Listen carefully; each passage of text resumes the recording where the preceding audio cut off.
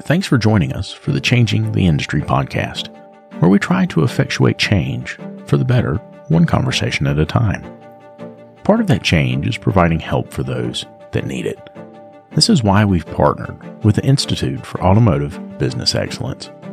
Whether it's help with sales, operations, or just getting your numbers in order, these folks are some of the very best in the industry. And for our listeners, they'll sit down with you and go over your strengths, your weaknesses, and the opportunities that are in front of you. They'll create a customized plan for how to move forward, absolutely free. That's right, free. And if your plan includes one-on-one coaching, they can also help you with that. There's no hard sales pitch, no obligation, just honest help from honest people. So if that's something that you think could benefit you, make sure you click on the link in the show notes. And now, on to the show.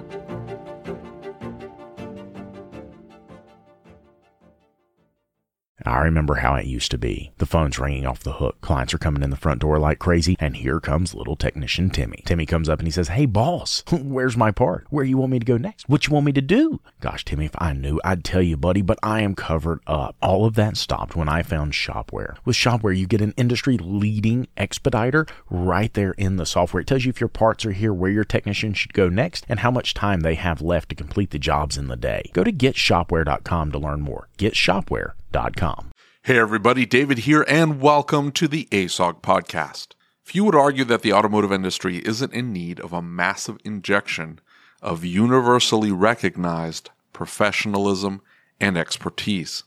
That would coincide with higher prices, which would lead to higher wages, thus attracting new talent into our field. Even though we all agree on the goal, we can't seem to agree on how to achieve it. Is licensing the answer? What about government regulation? We dive into this topic with Kent and Cecil Bullard of the Institute for Automotive Business Excellence. We recorded this episode live at the iScan Technical Training Conference 2022, put on by Autoland Scientech. You can learn more about Cecil and Kent at wearetheinstitute.com. And now, here we go.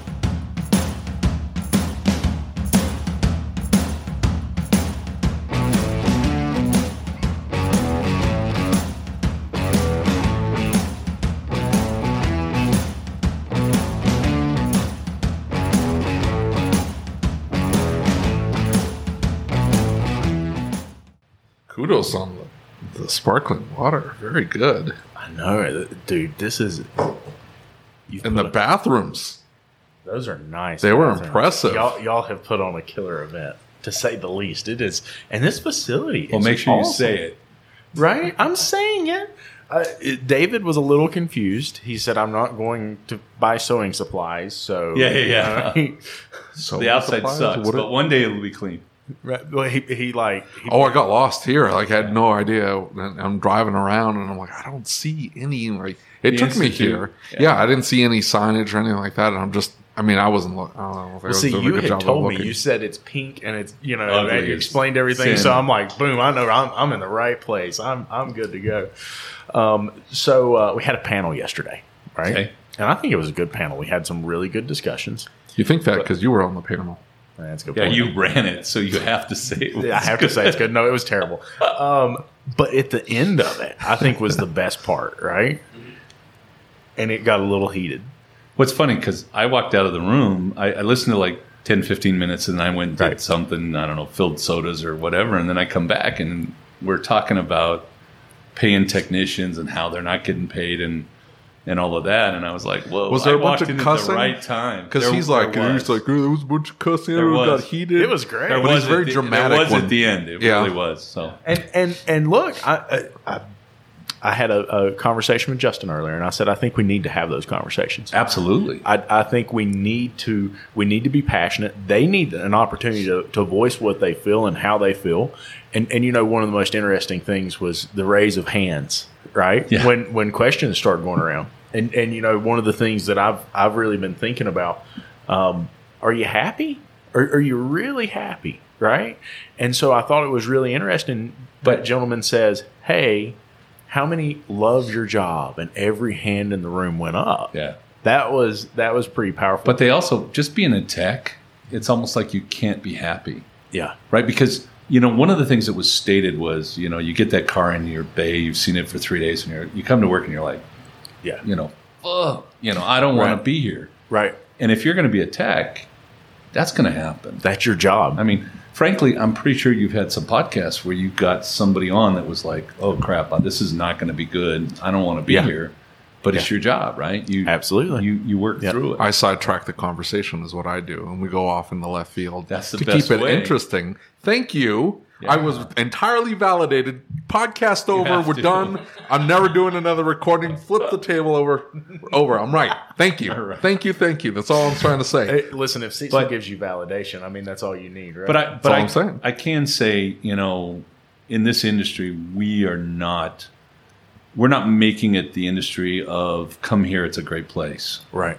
One of the things the guy stated was, I've got to buy tools and, when I was a tech, when I first started out teching, that's a ways back. Right. But I was spending $5,000 a year on tools. Yeah. And back then we were flat rate and I was probably making $50,000, but to have a family even 20 years ago and make $50,000, it wasn't easy. Right. Well, so what stood out to me is something that David and I have talked about many times. And he said something that kind of, I don't want to say triggered me, but it woke me up a little bit. He said, everybody in the room should make more than $100,000. That's what I said. Well, and a bunch of people said it, though, right? Yeah. But the point that I make to him particularly, and the way that he brought it up, was over 100,000. Right. Yeah. And you're not paying your guys enough. Now, A, that's a conversation that's been going around a lot.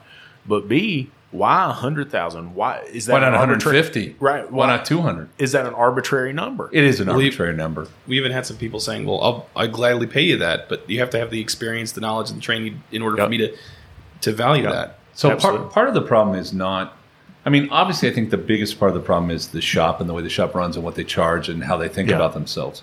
But part of the problem, too, is you have technicians who are saying, well, we would be busier and we'd make more money if you had more cars coming in and if you were cheaper. Yeah. And they don't understand the relationship between what I charge and how I can pay you. Exactly. And so some technicians believe the reason that we're not busy is that, we're too expensive. Yeah. I've heard a lot say that. And I've heard people complain that. And they think if they lower the price, they're going to be busier. But then they would also complain about the cars they work on. So when you bring in a discount customer or a cheaper customer, you're going to be working on older cars and more POS, right? Yeah.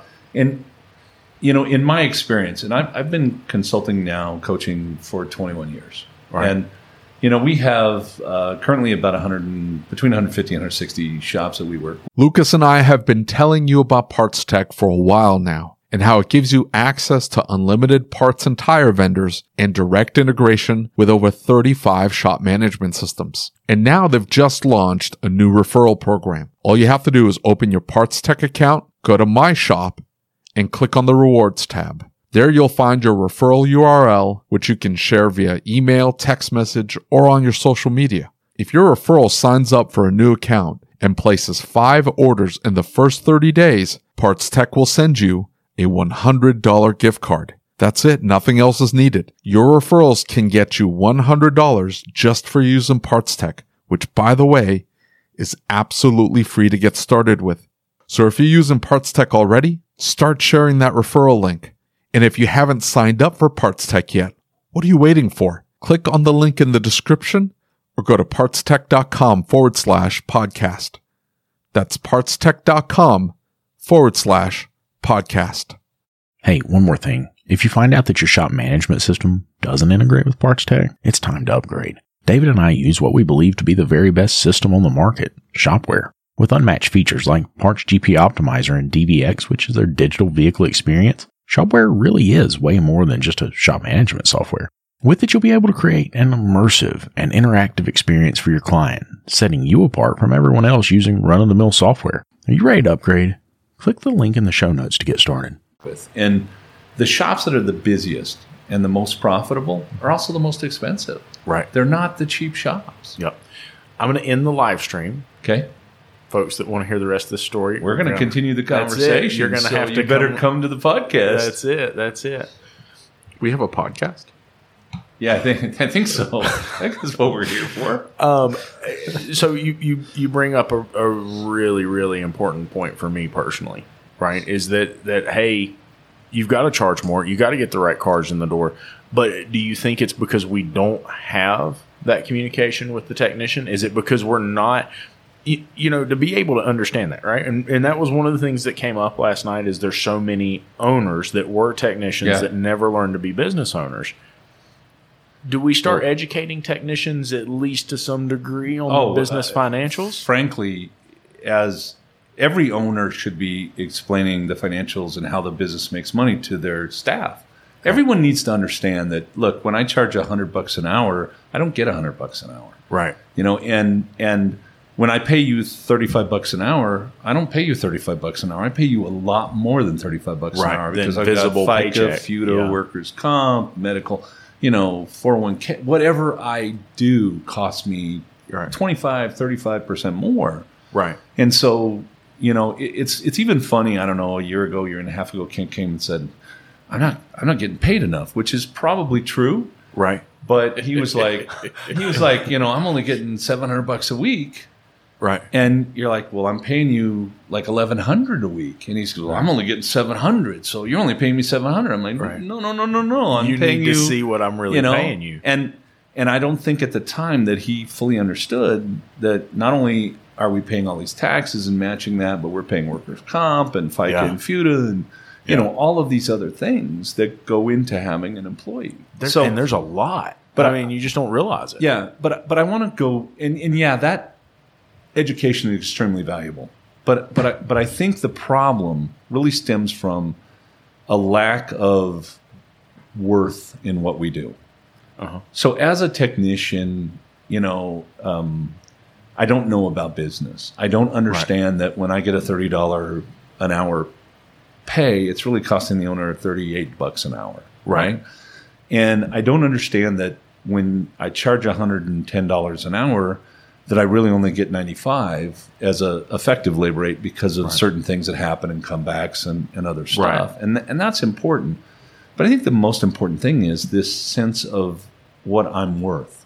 Mm-hmm. And we're starting to see it like in that conversation. Well, how come I'm not making $100,000 a year? And I think that now you have a tech that's saying, wait a minute, I'm worth at least $100,000 a year. Right. But I think as owners, many of our owners are saying, well, I'm just a mechanic. Right. Well, wait a minute. I mean, you serve a purpose in society, a valuable purpose. And the knowledge that you need today, not only to be a technician, but to run an effective business and, with all the government regulation and the costs and all the other things, you need a certain level of knowledge that you didn't need 30 years ago. Right. You could roll your toolbox into the shop and you could go to work and that was it. And maybe that's part of where this has come from, right? Maybe that's where this mentality and the fact we've got a bunch of technician owners, if you will, right? I mean, I know you guys work with a lot of shops, and I'm sure you see a lot of shops that you start working with them and the owner was in the back. He wasn't working up front. He wasn't working on the business. He was working in the business. We still see it all the time. And you're running your business based on kind of more, I don't know, just personality. If I work hard enough, I'll make enough money. Yeah. If I have enough cars, I'll make enough money. Yeah.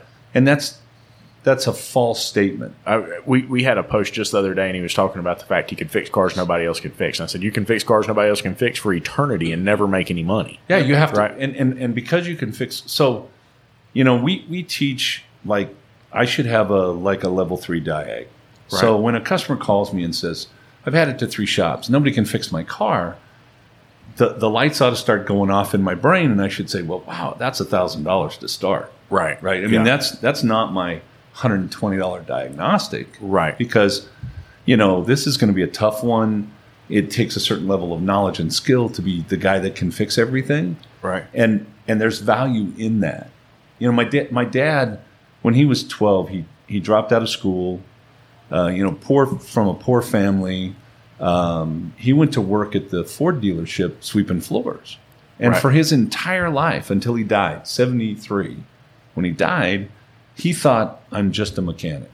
Right. And he saw himself on on a lower level than the doctor, the lawyer, the guy that had the college education. Right. Right. Well, we just had that conversation just a few minutes ago, right? We were literally just talking about that and what makes an electrician different than an automotive technician. Well, and so some of the things we came up with were, they have code enforcement, right? Somebody comes back and double checks and makes sure they're doing the job they're supposed to do. And David said, well, but I mean, it's not like that house is rolling down the road. Well, no, but I mean, if somebody backs into an ungrounded outlet that's shorted internally, they could die. Exactly. I mean, there's inherent risk in everything you do. Yeah. At the end of the day, there's a risk in every single step you take.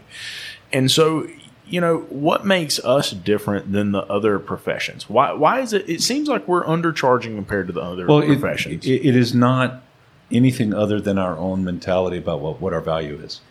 As a consultant, you go in and you go, look, we should be charging $250 an hour. There shouldn't be a shop in the United States less than $250 an hour. I mean, my electrician charges me $250 an hour, $300 an hour. My lawyer charges me $5. Right. And the guy that works on my car, he's not dumber than my lawyer. He has a different set of skills, but he has to have good skills, right? And maybe there is this sense of, well, when I'm doing an oil change, it's just an oil change, but it really isn't, because you have a responsibility for the whole car, right? So you have to understand the whole vehicle. Yeah, and I just really think that until we believe we have real value as an industry, and it's right now, you probably have maybe 30% of the guys that are out there going, look, I have value and I've got to charge this, etc. Right. But you have 70% that aren't. Right. And I think they almost feel like they can't because the customer won't pay it. Well, and so you come to the next thing that I was just thinking about. And we've heard talk of glass ceiling. Right. We've heard talk and truthfully, I believe we're a long way from the glass ceiling of auto repair. Right. 90% of the shops in the nation today, they're nowhere near that glass ceiling. Right. I don't think that anybody is. And I've got a guy that's $260 an hour. Right. Well, so Becky Whitt posted the other day in ASOG, and she was mentioning, or she brought up the fact that, demographics matter. And the income of the area matters. And so my thought process is I've always said that I disagreed with that. I do too. And in at least in part. Yeah. Well, that's what I was getting ready to say is for me personally, I believe that where I disagree is that, yes, absolutely. I'm sure there's some areas you can't charge as much as other areas. But, in every area, there's somebody who wants to buy your product. I guarantee you every single town has somebody who doesn't eat at McDonald's and goes to a nice steakhouse, right? Well, we have steakhouses. Yeah. And they're full. Exactly. And they're doing business. I mean, you can buy you can go to McDonald's and I think for $8 you can get a Happy Meal or whatever, right? Right.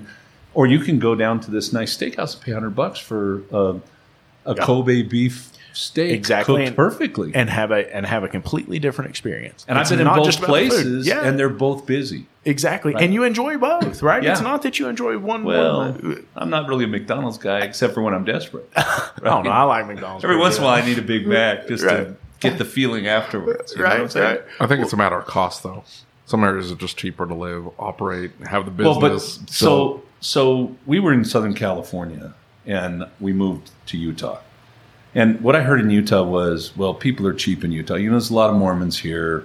A large portion of the church teaches, a bit like Dave Ramsey. Don't buy that expensive car. Don't, pinch some pennies, etc. Do it yourself, etc. Right. And so you would think in Utah, of all places, it would be difficult to have a very successful shop. But the most successful shops that I have in Utah are they have an $800 average repair order on a general repair shop, and their rate is $25, $30 more than the common market rate. But what I'm saying though is the rent. Cecil was on our podcast, and he said, what was he paying, like $10,000 a month rent? 21 when we had our shops in California. Like $21,000 rent is going to force you to charge a higher rate than me paying $3,500 a month. And you see it as you go around the country. So, if I'm in New York, the guys are going to have higher rates. Yeah. My most expensive guy is like $264 an hour, and he's in the San Francisco area. Yeah. We got some shops in LA that are $210. We got some shops in Florida that are $210, $220. most of our shops are probably 140, 160, that range. But if I'm in Arkansas or maybe Mississippi, I might see a $100 labor rate or a $95 labor rate. Yeah. But the thing is that the guy that's charging $200 should be charging $250, and the guy that's charging $95 should be charging $145. Exactly. It does matter where you are as far as cost of doing business. Yeah. But it doesn't matter. And maybe in California, I'm paying a tech $160,000 a year, and in Arkansas, I'm paying a guy $90,000. Well, and that was really my perspective is that yes, the demographics matter, but they don't matter to the scale that we don't need to go up as a whole. But I think we're all low. When you're hearing something from Becky, or even most of the time, what you're hearing is, in my neighborhood, people won't pay that. Yeah, absolutely. Is what you're hearing, and that's not. I used to go in and I used to say, look, you have to do this and you have to do that, and I would argue. Like somebody say, well, Cecil, you don't understand. You can't charge that here. And I would argue for hours and hours with this guy. Right. I don't argue anymore because whatever your belief system is, that's where you're going to be. Right. If you think people won't pay $100 an hour in my neighborhood, they won't pay $100 because you're not confident in it. You'll never even ask for it. Right. And most of the discounting and the cutting of rate I see happens even before the customer gives feedback. Yeah. So it's in the head of the service advisor, the person doing the estimating or whatever, and even the techs contribute to this problem because we could make more money if we were busier. That's not true. There's a lot of really busy shops making no money. Well, and I mean, you end up with a ton of liability. You end up with the tech working his butt off and the service advisor working his butt off just over a magnitude of cars and making the same amount of money you would if you just raised your prices and work on half that number of cars. So listening to that gentleman yesterday, and he was pretty frustrated, right? And it was neat to hear the other side of the story because we had some that were completely on the other side of the spectrum. Is it a situation where some techs need to say, hey, look, I'm not happy with the industry. The industry's not happy with me. Is it time for me to move on? But they already are. That's part of the problem. I mean, last year, pre-COVID, during COVID, they said we had 75,000 less techs than we need. Right. The last number I heard, which was 3 or 4 months ago at STX, was 125,000 less. Right. And so, if you look back 20 years ago, we had enough techs. We didn't have a problem. When I ran an ad, I had 6 or 7 qualified people respond. Right. I've got shops right now that have been running ads and good ads for 6 months. They haven't had a reasonable response from anybody. Right. May have had some responses, but reasonable is a whole different ballgame. Well, you got people that have worked on changed their own oil, and they're like, I want out of this job, and I'm going to go be a mechanic. And they don't really understand the depth and breadth of it all. Right. And obviously, I mean, maybe I'll hire that guy as a trainee. Right. But I can't hire that guy to work on my customer's Porsche. Exactly. I can't. Yeah. Right. It's too much risk and liability for me. Well, I put ads out a while back, a couple of years ago, before I met David, and he yelled at me over my hiring ads. But I put ads out and had somebody come in and try and apply, saying it was for a A-level master technician, and he comes in and says, "Oh yeah, I can definitely do that." Okay, what experience do you have? Oh, I've never done this before, but I've done other stuff. Yeah. Right. And it's like, is that part of the problem, right? That the public perceives us that way. Well, I think we, in a sense, we perceive ourselves that way. Right. So being an ex-technician, I used to work on cars. And so working on cars is easy, like consulting. Right. I can walk into almost any shop and go, okay, here's 5 things we could fix that would make us another $100,000. It's pretty simple for me. Yeah. And I don't understand that it took me 40 years of experience, knowledge, mistakes, et cetera, to get to the point where I can walk in and go, okay, this, and this. Right. And so as our best technicians, they look at what they do and they say, oh, this is easy. Because for them, it's easy. Right. And I think that even some shop owners will look at, well, this tech, it's hard for him, and this tech, it's easy for him, so I shouldn't charge as much because it's easy for him. But I'm OCD. Right. So if I'm bored, like I'll be sitting in church and I'm bored, and I count the scars on my hands, right? Yeah. And there's like 154 scars on my hands. My two hands, Right. there's 154 scars, Right. That's experience, Yep. right? That's driving a screwdriver through your hand because you Yep. didn't realize that you shouldn't do it that way, or Exactly. I have a few scars on my forehead from Right. pulling towards me instead of pushing away from me. Right. Yeah. I can tell you, I'm never riding a 4-wheeler through a window again. But you Yeah. know. But I think one of the things is we don't realize the depth of the experience and knowledge that we have to have, and we think anybody can do this. And the fact is, anybody Right. can't do it. Right. And until we realize that, and we say that has value, and therefore I have value, and we have value as an industry, it can't be just 10% of the shops. It's got to be 60%. Well, We're in trouble. I agree with you. Now, David brought up a really interesting point earlier, right? Don't give me that look. David brought up a really interesting point earlier, and he said, but what about he's got an apprentice, and his apprentice, he's had trouble with getting them to want to learn, right? Then you got the wrong apprentice. And getting them to grow, Right. right? But we've got a technician shortage, right? Yeah. We've got to the point we can't find people in some cases. And this guy says, I want to be paid more. I want to become a technician. I want to do all of these things. But he's not putting the work in. So when there's a lot of technicians. I've got one as an example that I keep posting on his wall. He says, I won't get out of bed for less than $35 an hour. And he comments all over the place. And I'm like, oh, I thought you wouldn't get out of bed for $35 an hour or less. He's like, well, but see, there's this whole other and right. Yeah. And the reality is that I knew some of the people that he ran around with and he had been working for, and it was very clear that there was a value equation problem, right? So is part of this a problem where, what do you think? Is this a problem where we've got people who are disengaged from the industry? You look at Jeff Compton. Now, Jeff's kind of had a turnaround of his thought process. But Jeff had gotten to the point he was jaded. He was tired. He was frustrated. He didn't want to do this anymore. He was burnt out. But he wanted more money, right? And I say that respectfully, Jeff. I know you're going to listen to this and you're going to send me voice messages, but I say that with respect. They stopped cutting the 1 minute thing. Now you can go on for hours. I know. I get some long ones. What do you think? Is that? I don't know. Let me make a statement on that, because first of all, what's the expectation and what's the plan for this employee? Right. And then when they're not meeting the expectation or the plan, how are they being managed? What's the consequence? Right. Because that's one of the primary issues. There's a very specific way to manage people and get the most out of people, and consequence becomes part of that. So when I hire someone for that apprentice position, what's the plan? In 2 years, I want that guy to be a B-level tech. Right. And so what are the steps to get him to be a B-level tech, and what's required? And then does he understand and know that from the beginning?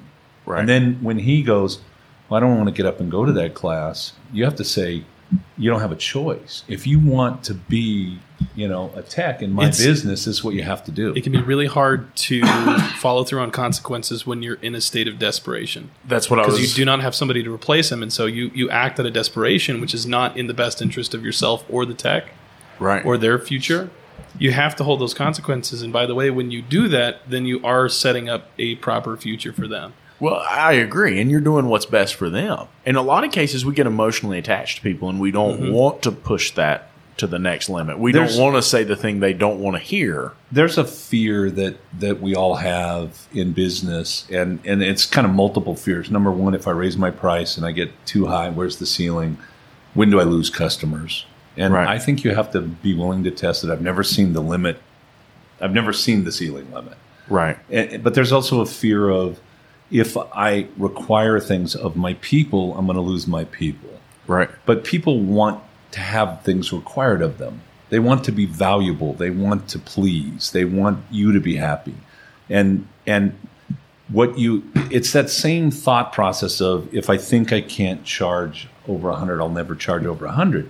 If I don't think I can expect this out of this guy and he's going to do it, he'll never do it.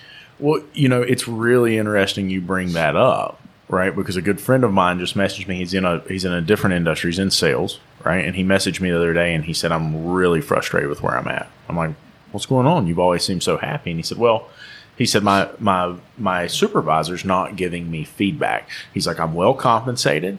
I love my job. I love what I'm doing, but I don't know if I'm doing a good job, and it is about to drive me crazy. I'm thinking of quitting. And I'm like, right. And I'm like, There's a great book by a guy named Charles Kunrat, and it's called Scorekeeping for Success. And it talks about everyone needs a score. Yeah. Because they want to know, I mean, if you want happy employees, if you want people that are happy in your business, create challenges for them and then help them overcome those challenges and then tell them when they've overcome those challenges. In other words, have a score and show them the score. Right. Because everybody wants to go home as a technician. My boss pushed me in the sense of, I want you to do a lot of hours, all of that, but he never said you have to do X hours. Right. I kept score myself. I literally every day I was like, oh, last week I did 10 hours a day. Can I do 11 this week? Right. And I pushed and pushed and pushed myself. And so there are people in the world that will create their own score. But there are also people in the world that say, and by the way, we still have people in our business to create their own score, but it's actually a lot lower than we want it to be. Right. Because we're not telling them that is not acceptable in my business. The greatest fear is that you'll aim low and hit, not instead of aiming too high and miss, you aim low and hit it. I always want to aim a little too high and come just shy and say, wow, that was great. That was fantastic. Right. But I know we can do this, right? And push. So there's a psychology to the whole thing. And you'll actually have your best performers, if you're not holding them accountable and keeping score for your best performers, they're either keeping score for themselves, that's the only way they can be happy, or they're going to leave somewhere and go somewhere else where they will. They're going to get that validation somewhere else. Right. Well, and that was what was so interesting about this conversation, is because this is an extremely high performer. Yeah. This is someone that corporation looks to and says, hey, how are we performing? What are we doing? One of my top guys. I couldn't do without him. Exactly. And he says, and so we're talking about district managers, and he says, well, the district manager's not giving me any feedback. And I'm like, well, isn't that his job? Isn't that what he's supposed to? Well, he's busy doing these other things. I'm like, does anybody know? Yeah. And as I've grown in business, I realize more and more, and I say this to my people all the time, like, if something's wrong, you've got to say something. I can't see everything. Sometimes I'm not paying enough attention. Sometimes I'm disengaged. I'm disconnected. You have to create the ability for the person to have those conversations with you. Yeah. So if I'm the guy that, one of my employees comes up and says, hey, I think we should try this marketing thing. And I go, well, that's crap. I tried it like 20 years ago. It didn't work. Well, we're not going to do that. Is he ever going to come to you ever again? So I have to go, wow, let's listen to that. Let's see. Maybe let's give it a try. It's 20 years later. Right. If you don't have like regular communication with your staff, are we pulling that person aside, once a month, once a week, and saying, how are you doing? Here's your goals and here's your targets. And you're falling short over here. You're doing really great here, but you're falling short. How can I help you here? And you're not creating that. They won't be coming to you and going, I think I have this idea. Mendelssohn's the composer. Darn it. One of the Maslow? Maslow. Yeah. Maslow says, and I think there's enough evidence that people will act like you treat them. Right? So if you're not creating the communication and the way to have the communication, and you're kind of chasing them away, if you're not creating the goals and talking to them about the goals, then they're not going to be communicating with you. Right? They're going to be in the corner and they're going to be complaining to each other instead of coming to you and going, you suck. Right. Well, and don't you do something really interesting with your people on how you judge that feedback? What is it that you use to get feedback from your people? Well, we do weekly meetings. Right. We sit down every week. We certainly would recommend that. Yeah, 20 to 30 minutes. And do you do yours individually? Yeah, individually. No shop meetings. We have a shop meeting. It's rah-rah. This is how we're doing. Great job. Let's hug it out. We look into each other's eyes. And then your personal meetings, didn't you record I them? say, I got you. Got you, baby. Oh, that's horrible. And they still work for you? lot of And then we make winking. a lot of winking. And then we high five. I post it all on social media. Everybody can see it. Oh, my God. But so if I work for you and I'm underperforming, or I think I'm underperforming, and you're not giving me feedback, I go home at the end of the day and I'm like, and Well, so we need my that job validation. satisfaction Yeah. wanes, right? But even if you're saying, hey, Cecil, you didn't get the job done today, Right. let's look at that tomorrow and figure out how to help you get the job done. All of a sudden, I'm more engaged. I'm more, Right. and I'm more like, this guy cares about whether or not I succeed. Right. I mean, our marketing, we have one of the best marketing people in the world. We love her to death. I mean, Right. she's amazing. But today, our marketing is not getting the job done that we want it to get done. So Right. if we don't say anything about that, She just keeps on gliding, thinking we're doing what we're supposed to be doing. we need to sit down and go, okay, how do we make this more effective? Right? Yeah. How do we do this? Right? Right. And we got to try different things, see what works. And we're always looking for continual improvement, right? Yes. Like when you're You either have growing or to. you're dying. Yeah, you have to. Right. Right. And I think that so many shop owners, they end up on autopilot. We talked with, was it Taylor Wilson from Texas? Mm-hmm. We talked with an owner the other day, and he said, my auto repair shop had just been doing what auto repair shops do. It was on autopilot. It was good. And he said, I got involved in another business. And he said, all of a sudden I saw all these things that I could take from that other business. He said, I refound my passion. Yeah. And he said, wow, I came back to the business and I figured out, hey, I can optimize a lot of things here. I can do a lot of stuff with this business, make a ton of money. And, I've had people say to me before, I was thinking like, oh, maybe I buy a car wash, maybe I buy some apartments, this and that. And somebody said, hey, think about net 20 on $3 million or $4 million. And if you just focus really hard on what you're doing and make what you're doing effective, as opposed to spreading yourself so thin. I watched my parents do that. My dad had multiple businesses, and they were all extremely successful. But the point is he was spreading himself so thin by doing all of those different things that puts you out there on that razor's edge. You lose your life. Yeah. Right? You lose the rest of the things in your life that should be important because you're spending too much on that. And Right. also, you're likely not doing the due diligence. The quality is going to go. Yeah. It's going to diminish. You're not going to get the value out of every item at that point because you're too Right. thin. Yeah. Whereas if you optimize the business you have and you make the business you have great, you begin to buy more time, you begin to buy more revenue, and it becomes more sustainable, I think, in the long run. And I think you have to ask yourself a question routinely, and that question is, what else am I going to do if I don't make this right? Right.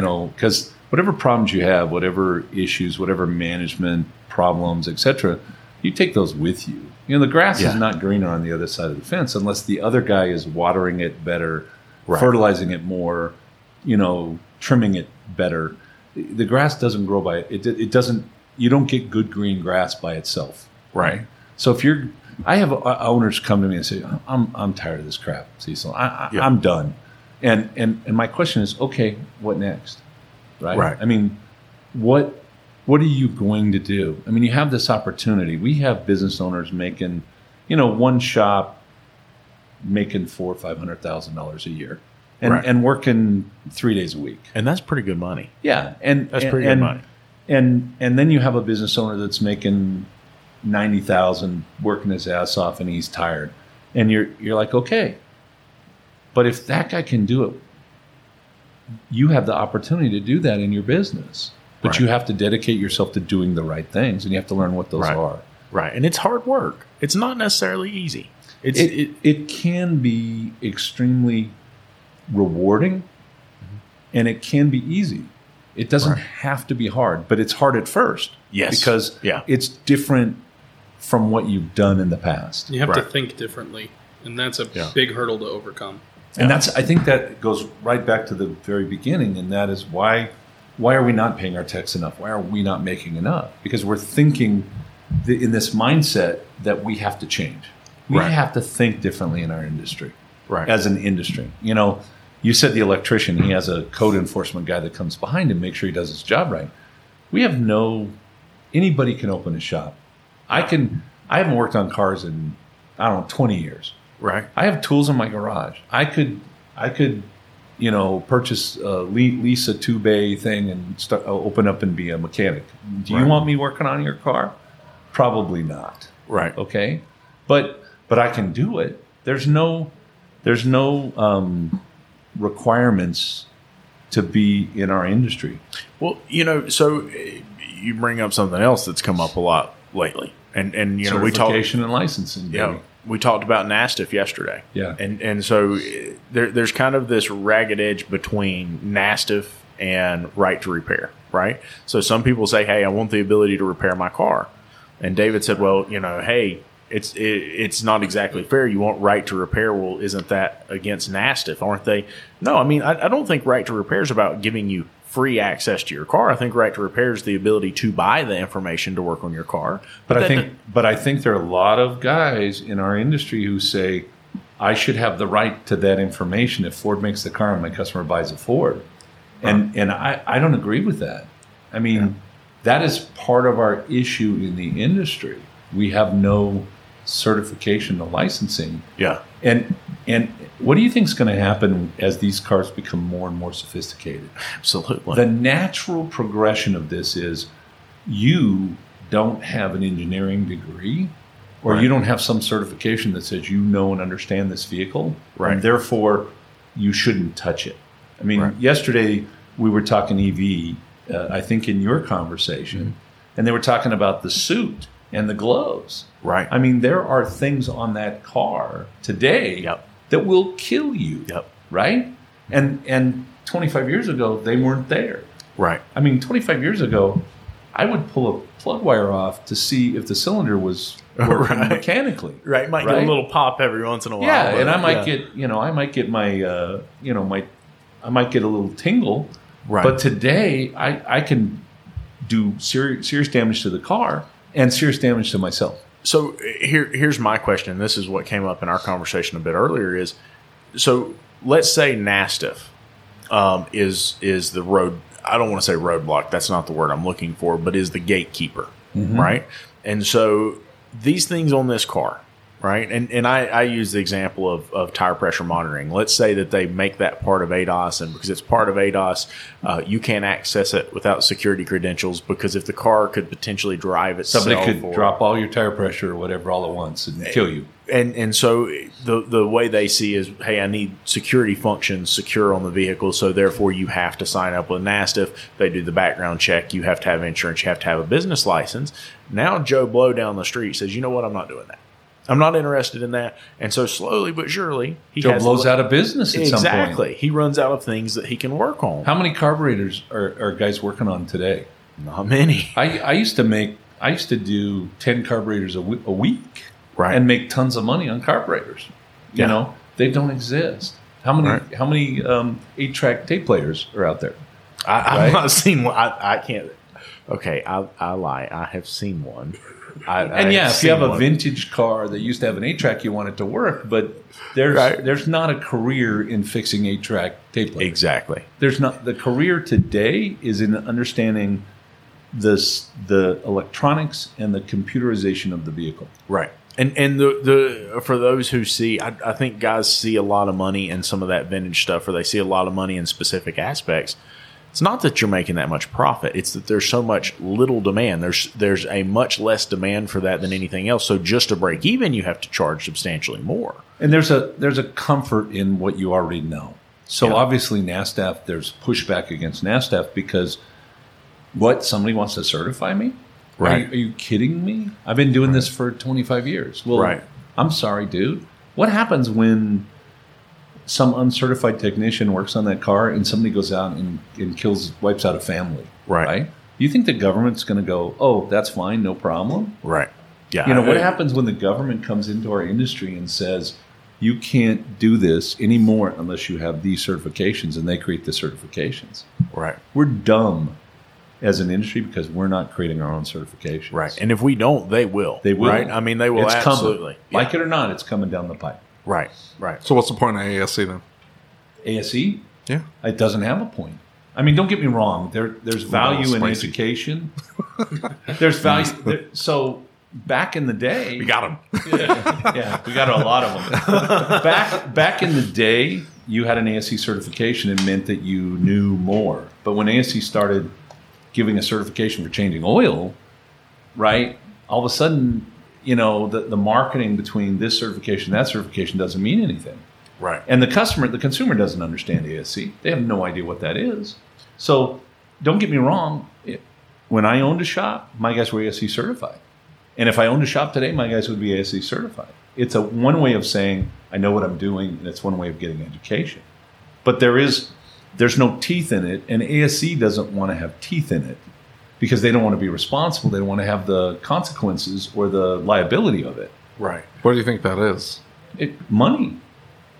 ASC is about money. Don't get me wrong. I mean, everybody's about money, but the problem is if they're not, if they're pushing themselves into irrelevancy, then if they're not saying that, hey, there is a need for certification, there's a need for a certain level of knowledge. I would tell you, ASC would tell you that's not correct, because I might be pushing myself into non-existence because I still teach a certain margin.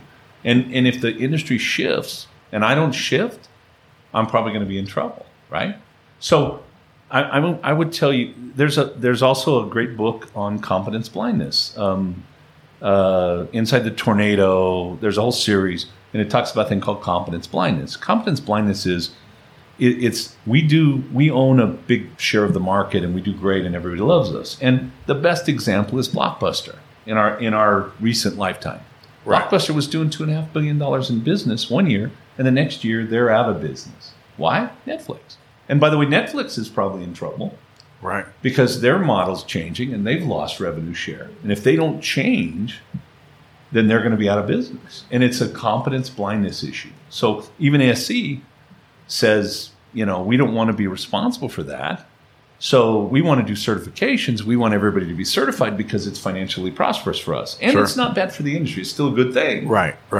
But as an industry, we need to come up with values and certification licensing for our industry. If we don't, some point, maybe not in the next 5 years, maybe not in the next 10 years, but at some point, the government is going to create it, or the like NASDAQ. Why do we need NASDAQ? Why? Right? Because the manufacturers have said, we don't want you in our cars if you don't know what you're doing, if we don't know who you are. Right, exactly. Because there's risk. ASE has not done anything to verify competency. It's not done anything to verify true ability. They would argue that because they would say the test verifies competency.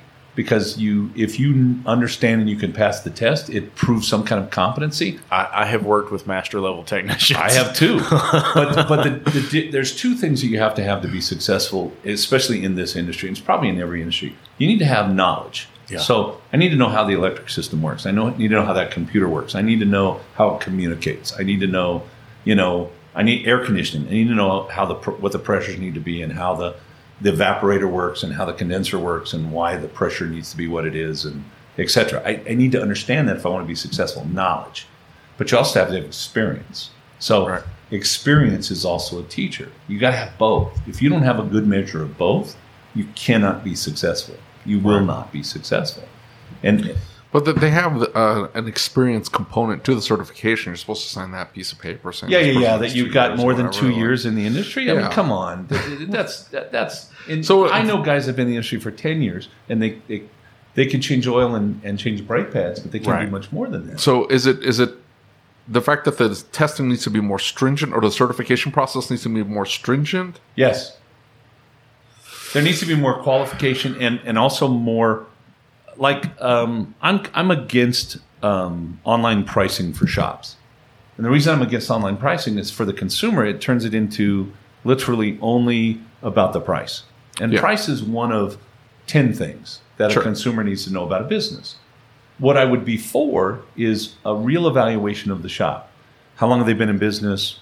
How many stars? Complaints, non-complaints, level of education of their technicians, level of certification of their technicians. Experience, etc. Tools. What tools do they have? We got people working on things they don't have the tools to work on. Right. They shouldn't be touching some of them are successful, almost as a process and elimination, being able to do that.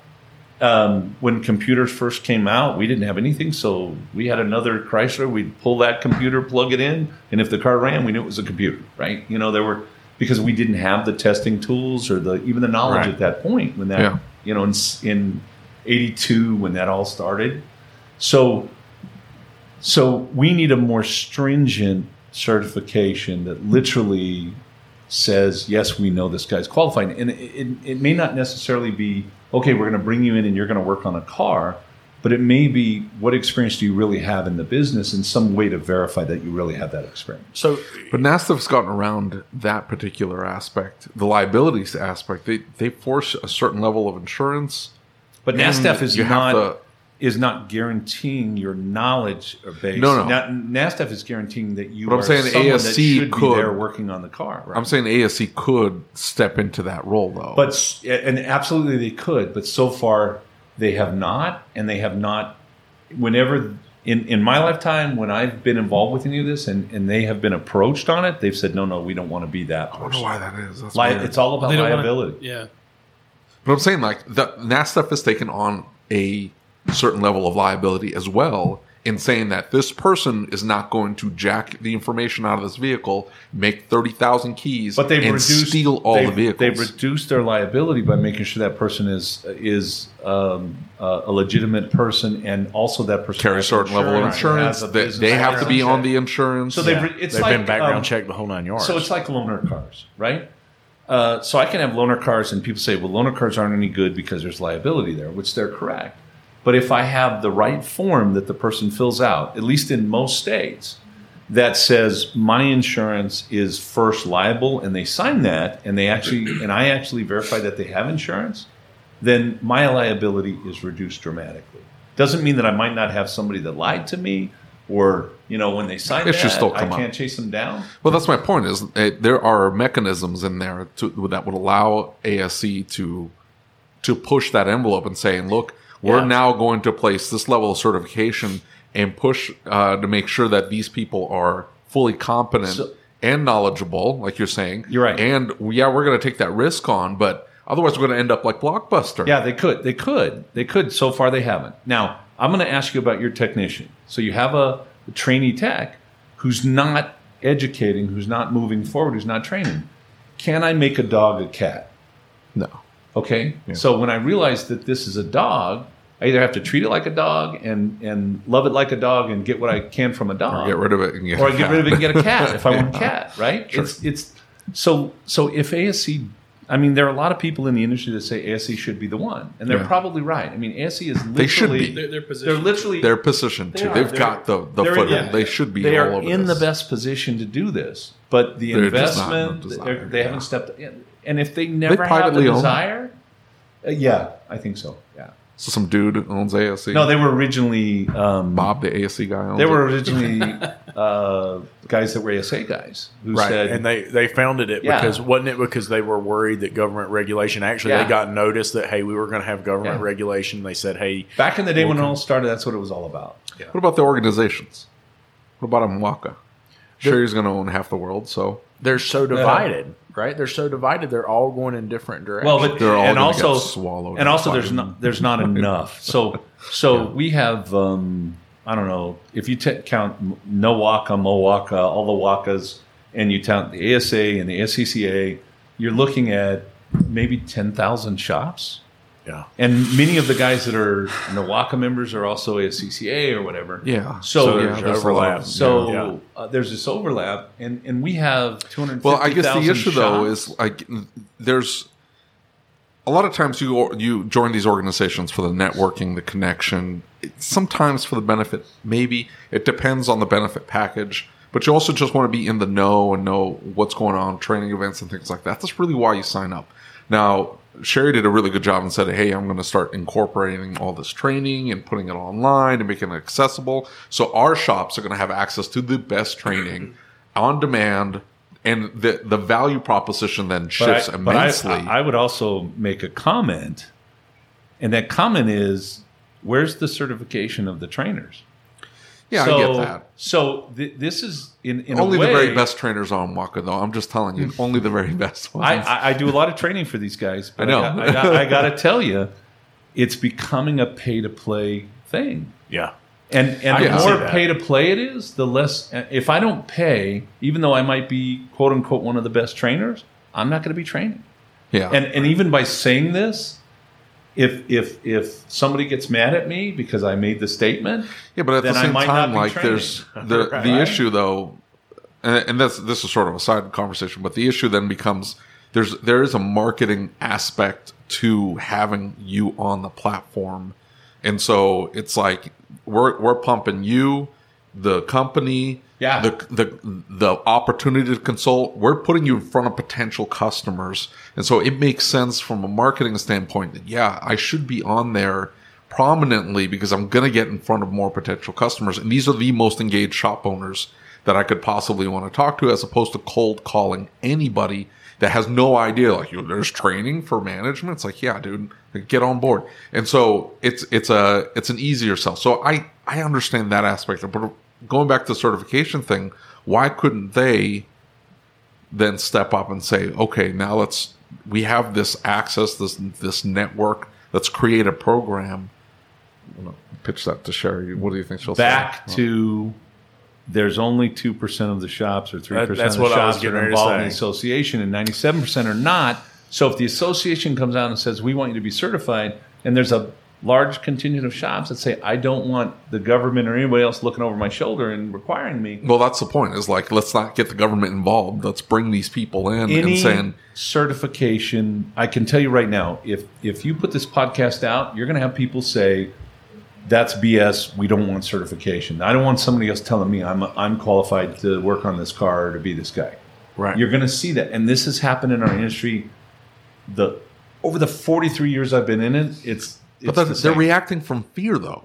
They're like, "Oh, I'm going to somehow feel inadequate if I fail to get certified." Therefore, let's just screw everybody and say no certification. If we did it correctly, we would grandfather a lot of the people in and give them the opportunity to get the certification, learn what they need, or be what they need through education. Yes. Right? Through Yeah. education. If we came at this from a through education No, standpoint, it's not just under education, though, because ASC has been doing the education thing. Hang on. That's not what I'm talking about. Got to be focused on a very specific category of things that need to be done. It does, but what I'm saying is we need to educate them on why it's important first. Yeah. Right? We've got a lot of the really 100%.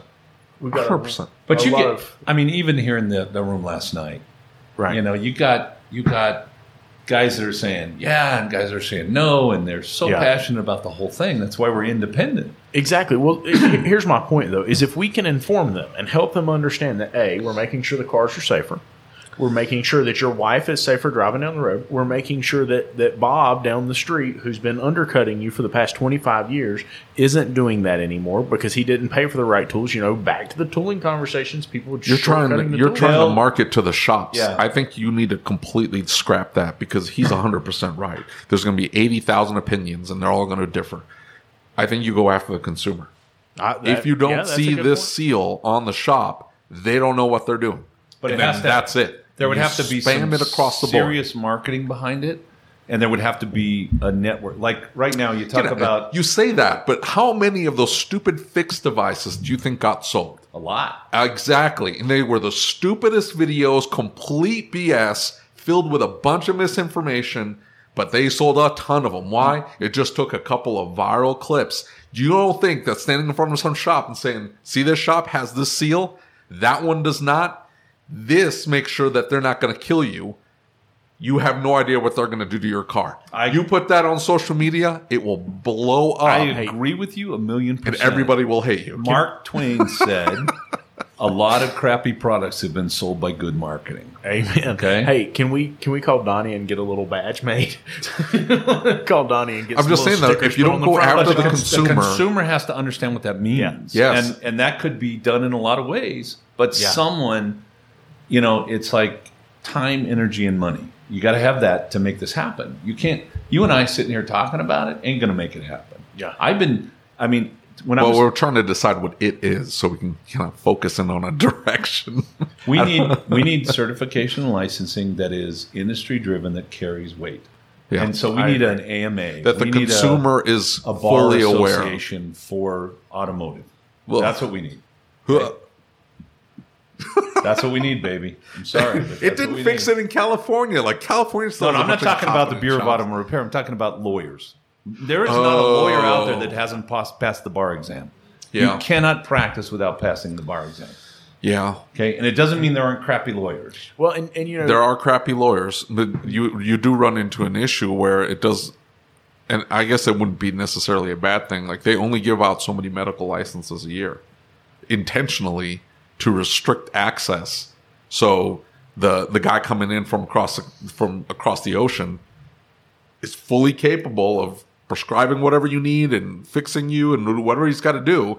He has no access to you because he can't get licensing because he's not on the list. I have never heard of a limit to medical licenses. What I have heard is if you cannot pass the American test with having gone through the American education, in America you cannot be a doctor. So if you, I don't know if that's still valid, but I heard Milton Friedman talking about it. I might be Milton wrong. Friedman said that the reason why doctors are so expensive is because there's only so many a year that are licensed. Yeah. They won't allow it to. They won't open up the market and let anybody get licensed, assuming that they can pass the test. There's even further reason not to push what we actually need is because that'll further exacerbate the tech shortage.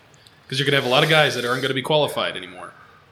Well, no, you're not going to get rid of the guys that are already in the industry. That's the grandfather. You may not have the education, you may not have the tools. No, but you're going to learn going it. to have some attrition there because there are going to be guys who will not. So you don't go after the technician, you go after the shop.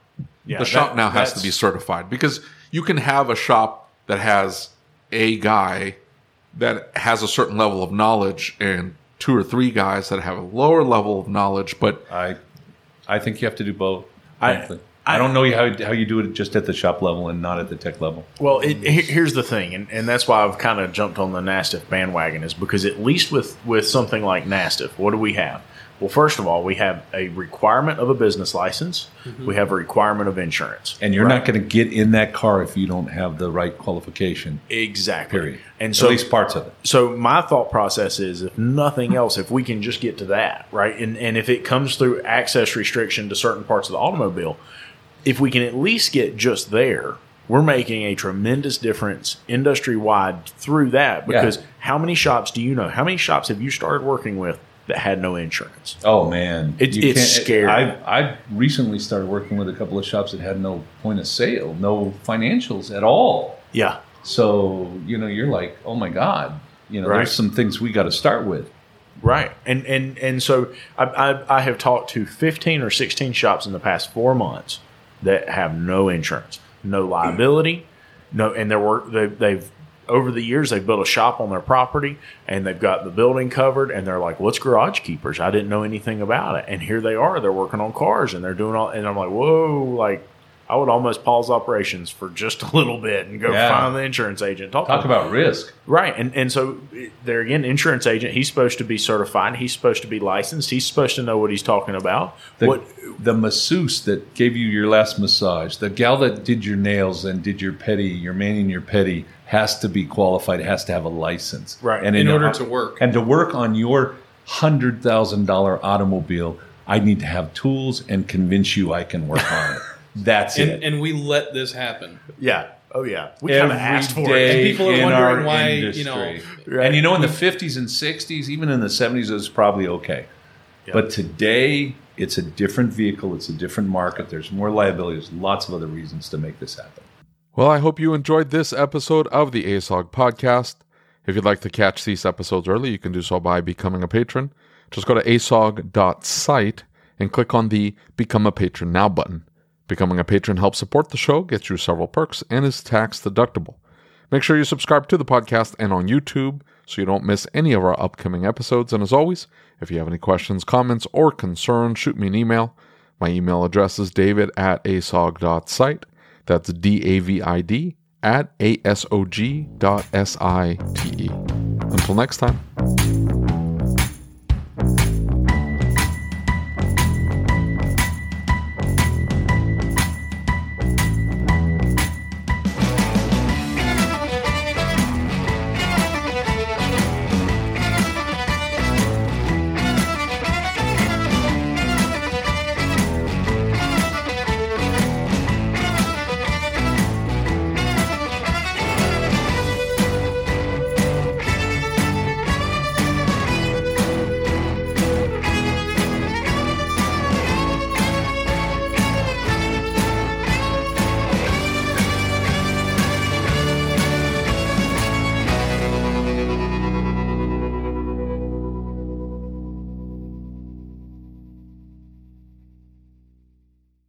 I hope you enjoyed this episode of the ASOG podcast.